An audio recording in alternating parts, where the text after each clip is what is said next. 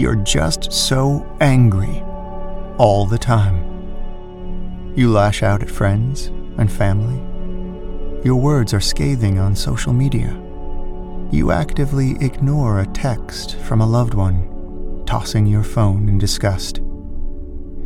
You rage in your car, where you feel it's safe to rage, where 2 tons of metal and machinery could be weaponized in an instant if you so choose. You secretly relish that power. You slam doors, you stomp the ground, you shout and intimidate and cast the blame on those you've injured. You are just so angry all the time. We know, dear one. We are with you in those moments. We are with you always. We are your other world, love. This anger you carry has been with you a long time, but it was not always anger. It began, as anger often does, as fear. Fear that you are not loved, and therefore that you are not safe. It is almost impossible to convince another soul that they are loved. Sure, you may be persuaded for a day, perhaps even by the words you're hearing now, but war will break out in a country far away, or political intransigence will invade your home from the airwaves, or a friend will not call, or a loved one will treat you with indifference. And the fear will return, and the emotions will stir, and the anger will erupt again from deep within. The identity shell you have crafted around you was forged by fear, and jealously guards its store of anger within. Only the ego is fearful. Only the ego is angry. You are not your ego. Though you dance, you are not the dancer. Though you fight, you are not the warrior. You are the music you dance to. You are the strength with which you fight. Release your anger in this way. Sit quietly now and then and bathe the war zones of the world with light and thoughts of peace.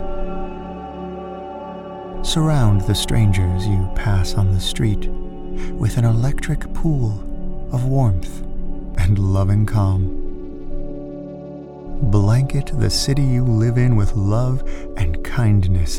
See with your inner eye a firework explosion of healing light raining down on your neighbors, enemies, and friends alike. Forgive the politically resolute, the uneducated, the unwavering, the lost, all the wayward souls consumed by their own identities, prisons of their own making. Remember that just as you do the best you can in each moment considering your level of unfoldment, so they, too, do the best they can in each moment considering their level of unfoldment, paltry though their efforts may seem to you at the time. Forgive them with will and force of spirit. Whenever they enter your mind, quickly send them thoughts of love, and then just as quickly let them go from your thinking.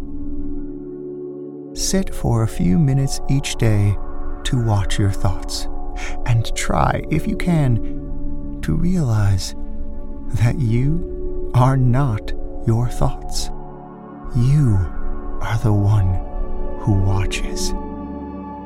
Your thoughts may be angry or fearful or morose, but the one who watches, the real you, is none of these. The real you is serene.